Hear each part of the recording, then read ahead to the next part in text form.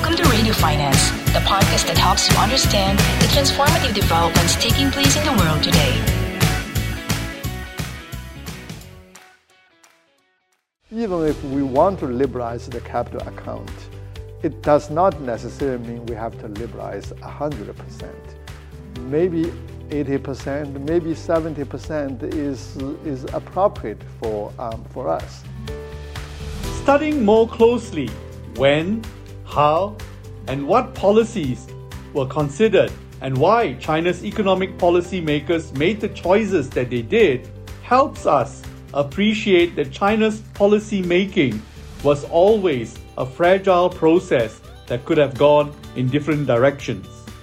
To capture an idea of the origins of the ideological framework that China's economic policy makers are guided by, and perhaps more importantly, to help me project some of the likely policies that will guide China into the future, I had the privilege of visiting the Guojia Fazang Yanqiu Yuan, or the National School of Development at Beijing University. The National School of Development campus is situated deep inside the beautiful campuses of Beida, which is short for Beijing University. The campus is just behind the Summer Palace and very beautiful at the onset of autumn. I met and spoke with Huang Yiping, the Sinarmas Chair Professor of Finance and Economics at the school, whose work I've been able to follow in recent years. He is also the Director of the Institute of Digital Finance at Beida, although I did not get a chance to talk to him about that as a topic. Professor Huang's career traces back to that famous meeting in Moganshan in 1984 when he was a student at the time. China's policymakers are a close-knit community of economists who have influenced each other's thinking perhaps over a 100-year period. It is possible to track the influences of economists from the days of Sun Yefang in the pre-communist era to Wu Jinglian, who argued for a market-based Marxist economy, or Zhu Jiaming, who organized the now famous original Moganshan Conference in 1984. These were the mentors of subsequent policymakers, including the highly respected Zhou Xiaochuan, who was the governor of the People's Bank of China until very recently, and who still wields considerable influence, or Zhang Weiying, who was the author of China's now famous dual-track pricing mechanism that guided the country to transition into a liberal economy, but avoided the mistakes of the Soviet Union and other countries that chose the Big Bang approach promoted in the West by the so-called Washington Consensus. The National School of Development was set up in 1994 by Justin Yifu Lin as the Zhongguo Qingji Yanqiu Zhongxin, or the China Center of Economic Research. Justin Lin, famous for his work on structural economics in developing countries, was one of China's earliest graduates from the famous University of Chicago economics faculty. I had a lot of questions for Professor Huang Yiping, for which he provided insights candidly and very generously. I have great respect for Professor Huang's clear and direct insights into the Chinese economy. I focused our conversation on three important areas. Firstly, the history of economic decision-making in China. Secondly, the framework of current policies, especially the relationship between the state and private sectors. Thirdly, the future trajectory of policymaking. In particular, I wanted to test the prospects for the liberalization of the renminbi and the opening up of China's capital markets.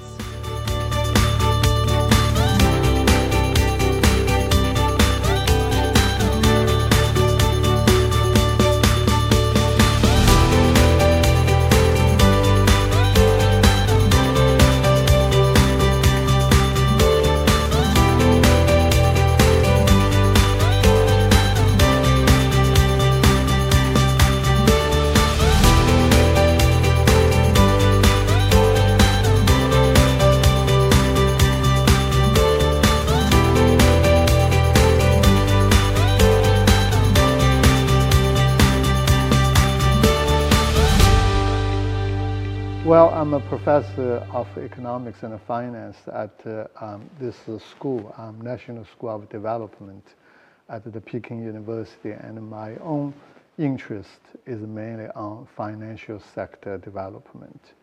So financial reform, macro monetary policy, and what we've been working on also fintech recently. I'm actually very excited to be here in this campus. It's very beautiful. It's part of the previous Summer Palace, and it's got an incredible history in terms of being the home of economic policy making in modern day China. So I want to capture a little bit of that in our conversation. Sure. So my first question really will be, give me a sense of how economic thought evolved in China after Deng Xiaoping started the process of liberalizing the economy. Because we are very familiar with the story of Shenzhen and the decisions made to open up certain parts of the country and so on. But there was this whole economic mechanism that needed to evolve from a controlled command economy to a liberal economy. And in the early days, the focus really was, or rather the global trend and the global sentiment was the Big Bang approach. And China didn't take the Big Bang approach. Right. China took a gradual approach. And it was in campuses like this where professors like yourself, who today have become leading decision makers, started formulating the process of liberalizing price control. So give me a sense of how that evolved.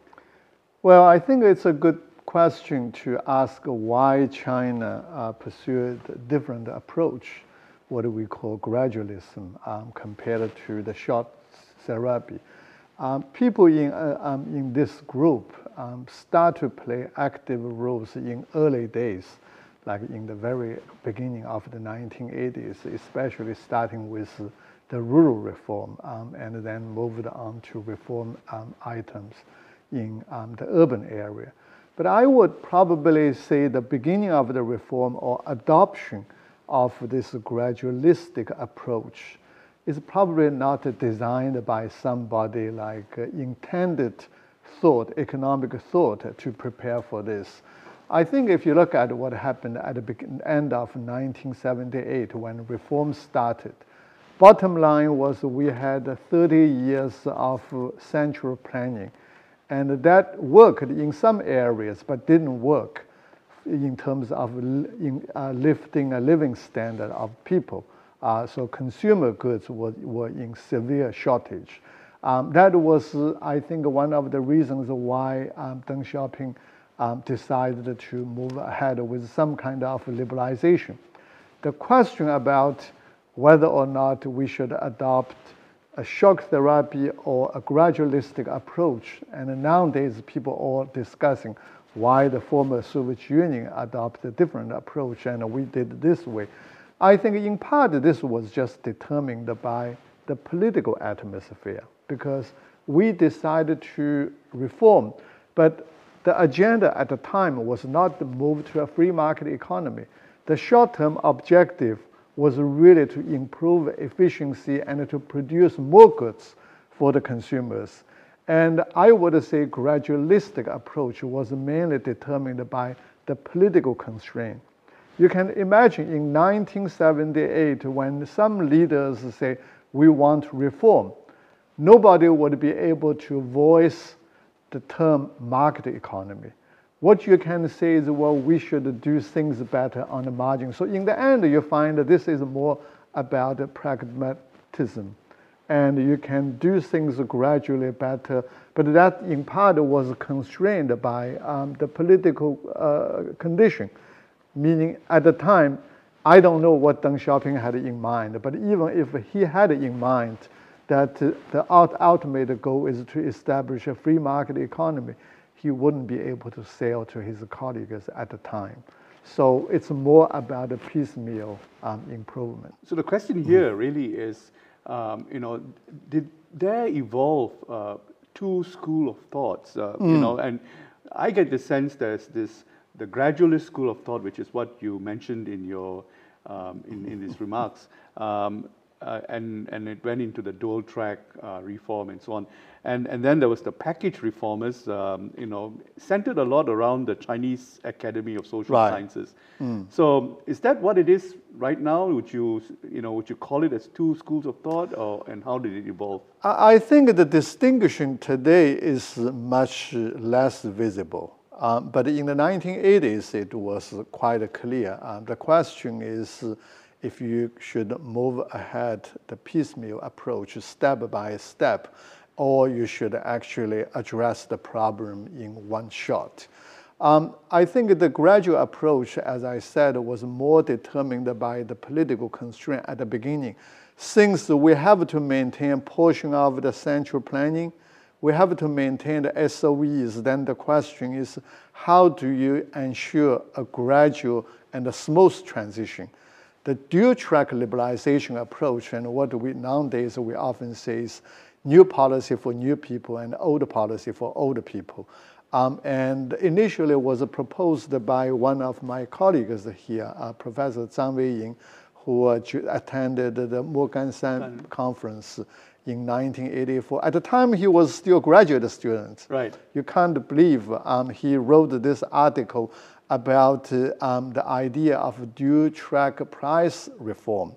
For the older part of the central planning, you maintain the old state price, but then you liberalize the other track, let the prices to be liberalized. So give you an example for the grains, which was the main component I worked on in the 1980s after I graduated from a university close to here. Renmin University. Renmin University. Yeah. My first job was to conduct an experiment of how to liberalize the grain prices. So what happened was the government will continue to purchase grain from farmers at state price and supply to the urban residents, because urban people, their income was stable and they couldn't afford like a sudden jump in market prices. So that just makes sure that the transition is smooth. The older supply and the price continues. It's really about stability. But at the same time, you allow farmers to produce more. And if you can produce more, you can sell in market, then the price will be higher. So the incentive will be there for them to produce more. That was the original idea of Zhang Weiying's proposal of a dual-track price reform. But that idea was generally applied. For instance, when we want to liberalize the urban economy, we really wanted the foreign investor firms and the private enterprises to grow rapidly. But at the same time, you want to make sure the SOEs don't collapse overnight, because that would cause other problems. So again, you have this dual-track approach. The reason why I said the distinction between these two schools are less visible today is because even for these people proposing the dual-track liberalization approach, what in their mind, I believe, is eventually the state track will go away. So you're not going to maintain it forever. Now, whether it's going away smoothly as they expect, that's another question. So that was more for a transition purpose. It's not like a long-term strategy. Eventually, hopefully, for instance, in the case of private sector and SOEs, because the private sector would grow very rapidly, and then eventually you would know the portion of the SOEs in the whole overall economy will be very, very small. And you, in a market economy. Talk to me a little bit about property ownership, especially in the urban areas. That seems to be an area where China wanted to be attractive to foreign investors, so there will be hot money, FDI and so on. But you avoided the path taken by Russia and several other countries, in liberalizing too quickly property ownership. So where did that feature in the whole evolution? Well, property ownership is not a big part of our liberalization. If you look at, for instance, cross-border capital flows, we start to liberalize that capital account. But really, I think the government followed a strategy, what I summarize as long-term first, short-term second. Equity first and portfolio second. So you are seeing a lot of and the inflow first and outflow second. So what we found during the past couple of decades, a lot of FDI inflows. That would be good regarded, viewed by the policymakers because they come to China to build factory, to create jobs and produce GDP. That's very good. But the officials have been very reluctant, number one, on the outflows, which were some kind of different now. We have a lot of outflow FDI. But in terms of portfolio investment in the capital market, that's much more restricted. Property ownership is not really something not open up. Where is this debate on liberalizing the current account right now? The capital account. The capital account, yeah. The current account was opened in 1996. And the original idea was, well, maybe China would take another 5 to 10 years to liberalize the capital account. In fact, the then governor of PBOC, Dai Xianglong, wrote a letter to IMF to inform IMF that we have done this and we're going to get on with the second leg. When he writes a letter like that, on what confidence does he write that? Because getting a buy-in even internally is a process. I think there was probably some consensus among policymakers that it takes 5 to 10 years to liberalize the capital account. But I think as I said at the very beginning, the right term to characterize the Chinese reform approach is not really like gradualism or dual track. I think it's pragmatism. Okay. What you really, the best way to characterize it is what cat theory of Deng Xiaoping. White cat or black cat doesn't matter. Yeah. As long as you catch a mice, it's a good cat. Okay. So this was really the whole philosophy about economic reform policy. While PBOC said we're going to move on to liberalize the capital account, what happened was the following year, in 1997, there was a big Asian financial crisis. So that job was delayed.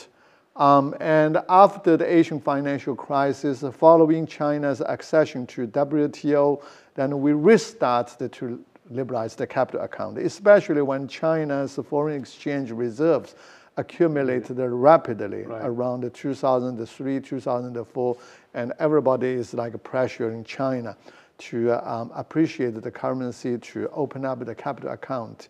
So they moved ahead further, but then we got to 2008 and so on. So one way of summarizing what I observed during the last a couple of decades, you always say, well, we want to liberalize the capital account.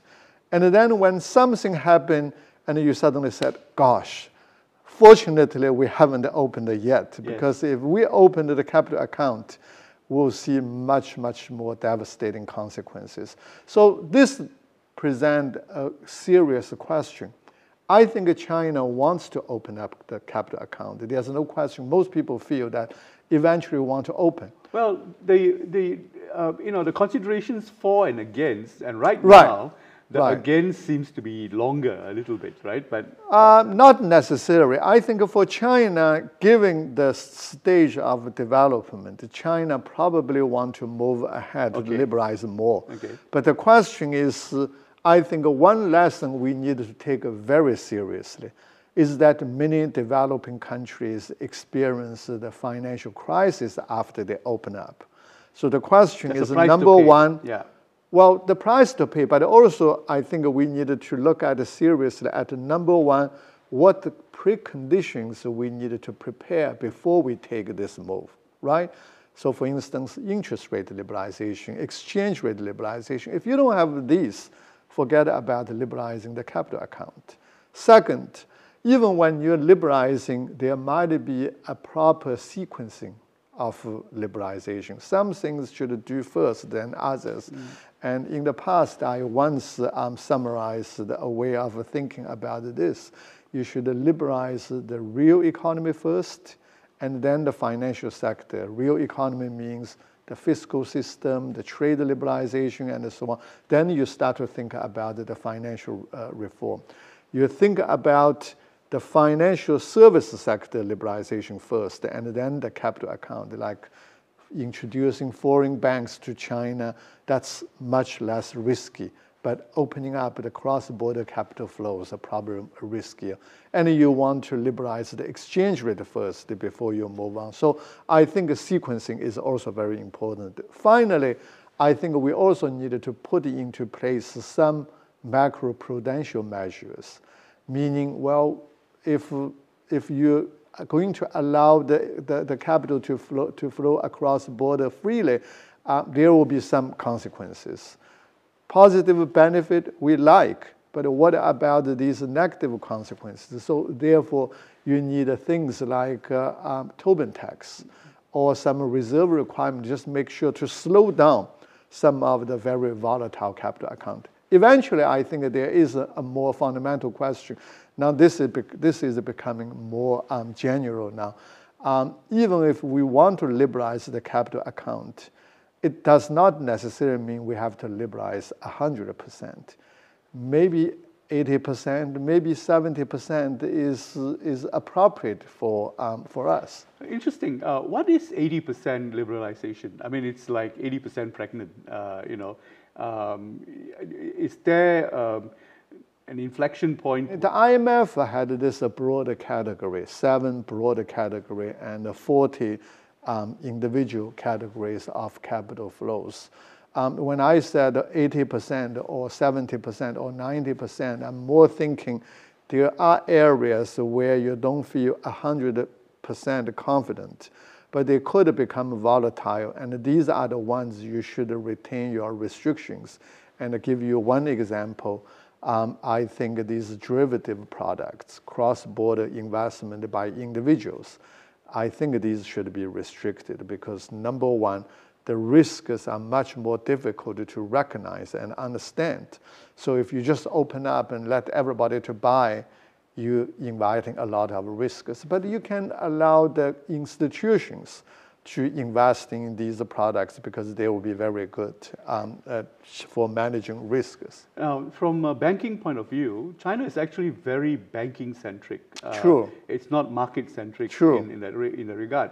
And, every day that you don't liberalize the capital account, the cost of funds domestically is very high. The banking system, being a state-owned enterprise infrastructure, is being subsidized, if that's one way to look at it, because of the high interest rates. Do you think that there has to be a dismantling of the banking dependence of the economy? Well, this is, again, a very tricky question.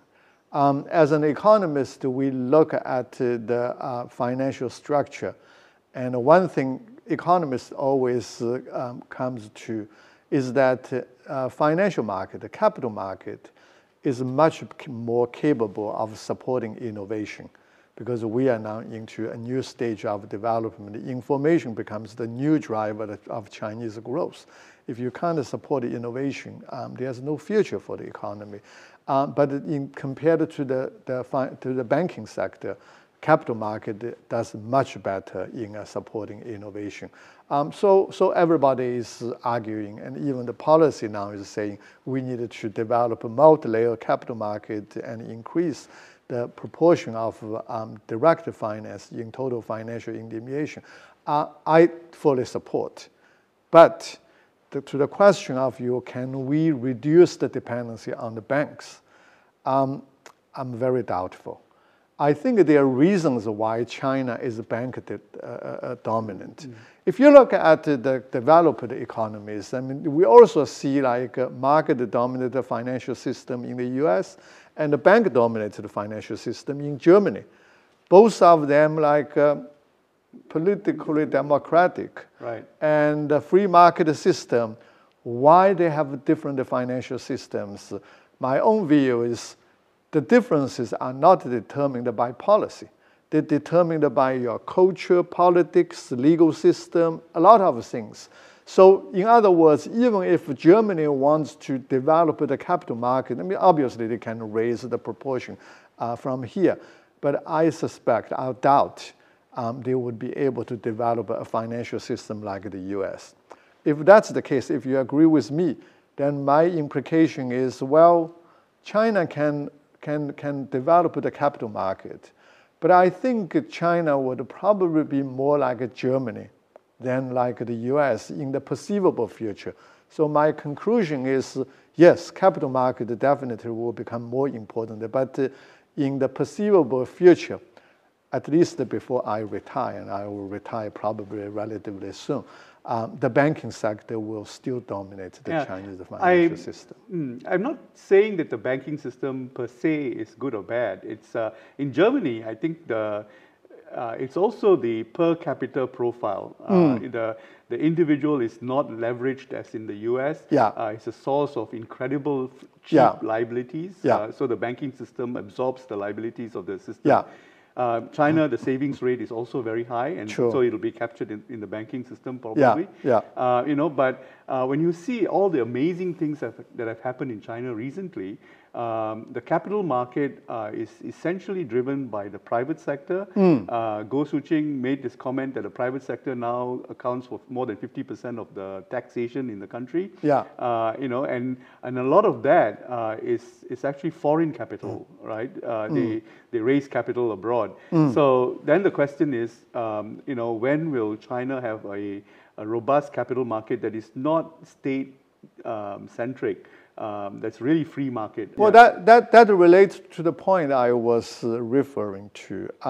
The way or your capability of building an effective capital market is dependent on many factors: your legal system, your political system, your culture, and so on. My sense is, so for instance, financial regulation. You can't rely on a financial regulation that is heavily influenced by policies. For instance, sometimes we have regulators adjusting their policies following the volatilities of the macroeconomy. That's not something the regulators should do, right? The regulators should maintain order of the financial market and maintain fair competition. But our regulators looking into very different things. Only last 2 years, I think the capital market regulators start to do the right things. I mean, they have this three-term propaganda saying establishing institutions, zero tolerance, and no intervention into the market operation.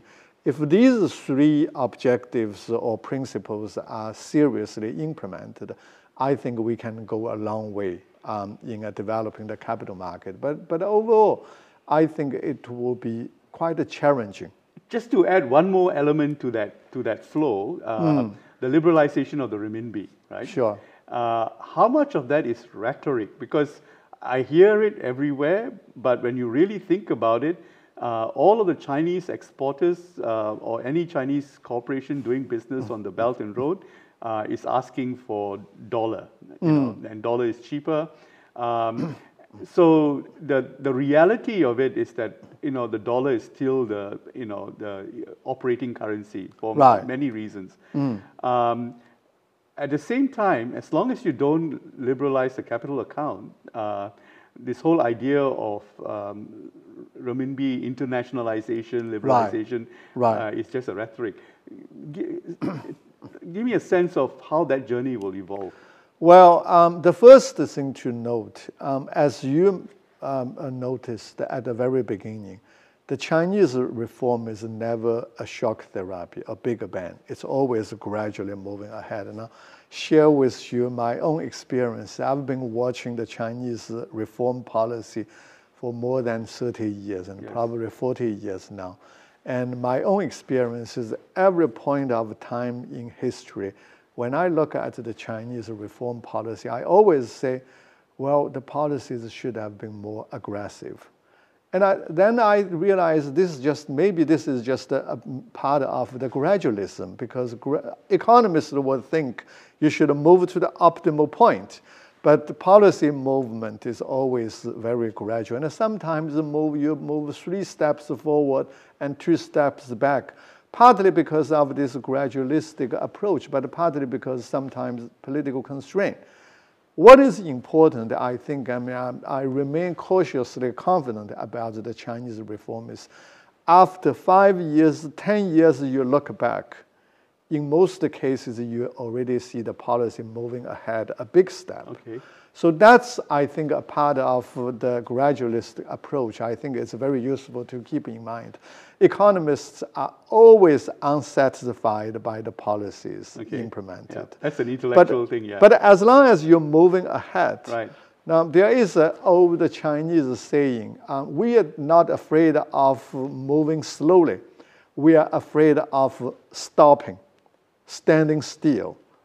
That's probably a useful thing to keep in mind. But that does not necessarily, there's nothing to improve in the approach and the internationalization of the currency you mentioned. We probably started from 2003, 2004, when people like in Hong Kong can hold their RMB deposit and so on. But the real program of internationalization started in 2009. Right. And then there was a big setback in 2015 when we introduced the reform of the central parity of the exchange rate. There was a 1.8% depreciation on the day, and that triggered a wide wave of expectation of currency depreciation and capital outflow and so on. So now we always divide the internationalization of RMB into 2 stages. The first stage is from 2009 to 2015, and the second stage is after that. You actually find the difference between these two. As you mentioned, if you just rely on policy push, it's not sustainable. And I think that's one lesson we learned from the first stage of the internationalization policy. The government pushed for RMB settlement of cross-border trade, investment, and so on. It's just the infrastructure. For Hong Kong people to hold RMB and so on. But really, there was a very limited asset denominated in RMB for them to hold. Then internationalization is not sustainable. Okay. People want RMB only when the currency is appreciating. Yeah. When it starts to depreciate, then they just only all want to get rid of. So the second phase, I think, is moving into a different stage. From 2016, we are seeing two-way opening of the financial market, right? So a number of the Chinese debt and the capital markets into the global indices. Yep. RMB is a part of the SDR basket and so on. So this, in my view, would be the key emphasis of the second stage. If the first stage of internationalization focused on settlement, payment, the second stage, I think now the new focus is more on the investment vehicle. So whatever you do, you can, a non-resident can hold RMB assets. That's a longer-term solution to the internationalization. But I mean, the point you made, and some people still want US dollar more than RMB. This would be a gradual process. I mean, well, part of the reason for that actually is because dollar is cheaper, and second is that they are incentivized to bring dollars back into China and not renminbi. You know, you pay a lower tax if you brought dollar back. So there are a number of these temporary reasons, but the broader picture is US dollar is still the most important global currency. So in relative terms, of course, people want US dollar more, and we are not trying to replace the dollar with RMB. We're only trying to expand the international rule of RMB a bit. And that can only be done very gradual. So you said two stages. I see the two stages. The third stage, I'd say there's a third stage where foreigners are incentivized to hold renminbi because assets are in renminbi. That's a part of the second stage, opening up the financial market, to put our debt and equity into the international financial market, indices and so on. That was a part to encourage foreign investors to hold more. Yeah, but that's financial assets, real assets like property in China and where the foreign corporation and individual is, actively involved in the Chinese economy. Well, they can hold a lot of equities for a very long time. I think the tricky thing is opening up the financial assets, so the equities, debts, and so on. Whether or not we want to completely open the property sector, I think there's a big question. There are agendas that are, fast overwhelming the system. Provincial level debt is one of them, and the amount of debt that the national government had absorbed in order to build the infrastructure that you have right now, the amazing infrastructure, puts China, on the side of economies which are highly leveraged. How do you think these new agendas are shaping policy making or economic thinking in China right now? What's new agenda? New agendas of increased debt of the economy. Sovereign debt. The policy actually want to deleverage, and the overall non-financial debt is already 280% of GDP.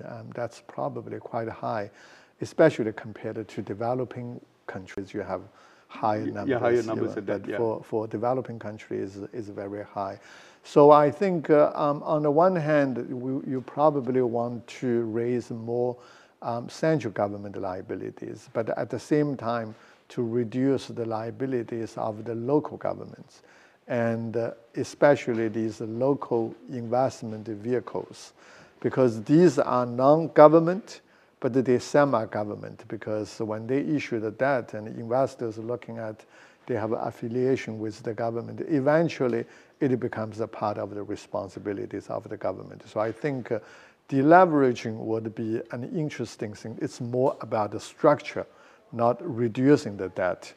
And as we discussed already quite a number of times, the Chinese financial system is bank-dominated, which basically means that that GDP ratio would be higher anyway, by definition, because every yuan coming through the bank is ended up as a debt. So I think we have to accept that this leverage ratio would be high for China. And also plus one very important difference, if you look at China compared to many other countries, when we see local government and the central government, their liability is probably quite high. But most of these spending are not like just completely lost. Most of them invested in kind of infrastructure, some physical property, and so on. So that phase of it, the building of the infrastructure, which then also assists in taking the income levels up, and the productivity levels up. So that contributed. That phase is well done, right? True. It's just that is China now entering another phase where post-infrastructure leverage and in the upside on productivity and wage gain per capita GDP. Right. There was one professor that we both are familiar with who said that China is moving away from the middle income. It's going up to the to the high income category. Is that something that you subscribe to, and how do you think that? Well, if you look at the World Bank criteria, high income economy has a GDP per capita of 12,600, and our number is already something like 11,000. So it's very close. I think within the next 2 years, unless something drastic happen. Otherwise, I think it would be classified as a high-income economy. But we should also recognize, high-income economy, the entry level is still quite low compared to other developed countries. In the US, Europe, you probably have 40, 50,000. And so we're still quite far away from these countries. We still need to develop our technology and so on. That we need to take some hard decisions on some issues. And sometimes we need a more top-level design of the reform policies. Most of the policies in the past would kind of bottom up. But maybe it's time to look at the reform issues and the policies from a more systemic approach and crack some hard nuts. That's something we needed to do. But I'm not sure if that's going to happen in all areas. And at the same time, you also put in some markers like 2008, the US banking crisis, 2015. There are external factors that that sort of derails the process somewhat.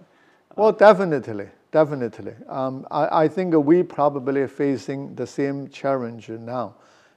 2015, when we reformed the central parity of the exchange rate, there was one-step depreciation, and that triggered a very broad expectation of depreciation. But the background, in the background was the likelihood of the Fed tapering or reversal, normalization of its monetary policy. I think we're at the same point again. Right? And given the amount of quantitative easing that has been pushed into the market this last 2 years, it's amazing. That tapering alone is going to be definitely shaping the public policy of many countries. I think many countries will suffer, especially those very vulnerable ones. China probably will be okay, but we may also see kind of the pressure for currency depreciation, capital outflow, and so on. U.S., the Fed is still the most important central bank globally. So when the Fed is easing, everybody receives more liquidity. But when the Fed decides to tighten, money flows back to the U.S. And so what consequences we have to bear depend on the health of your own economy. At the same time, the U.S. economy is becoming increasingly financialized. It's no longer a real economy in the sense its own debt situation is 29 trillion against the GDP of 20 trillion. So the ability to repay debt is now a moot point in the US. At the same time, it's got a capital market that is bigger than anything in the world. And so that on the one hand, it's a global capital market that provides the structure for all of the other markets. On the other hand, it's a financialization of an economy that makes it difficult to relate to. Like China exports a lot to the US. So, what would your exports look like, relative to a highly financialized customer in that regard? Well, I guess it will be very volatile. But for the U.S., I think, as you know, its former president really wants to bring back a lot of manufacturing. As economists, we couldn't see any reason why it would happen. When your labor cost is at that level, you want to compete with China or Vietnam on the manufacturing front, that's kind of unimaginable. But I think the U.S. has a very strong advantage as a leading economy. Its innovation sector is world-class. It's just probably unchallenged leader, and its financial system is also very well developed. So I think they probably should focus more on these instead of bringing back jobs in the automobile industry or some processing industry. That just doesn't make sense. I think we've covered all the various different grounds and the elements that goes into political thought and economic thought in China. So thank you very much for spending time with me here. Thanks for coming. I left the conversation with a sense that the personalities influencing the direction of the Chinese economy are committed to eventual liberalization, but only when conditions allow. Also, there are new political conditions set on the economy to make it sustainable for the long term. Meeting Professor Huang and hearing from him firsthand gave me the sense that economic policy making in China is a very deliberate process that informs the political decisions the country eventually makes. Thank you for listening to Radio Finance. For more content, visit the Asian Banker website and follow us on social media.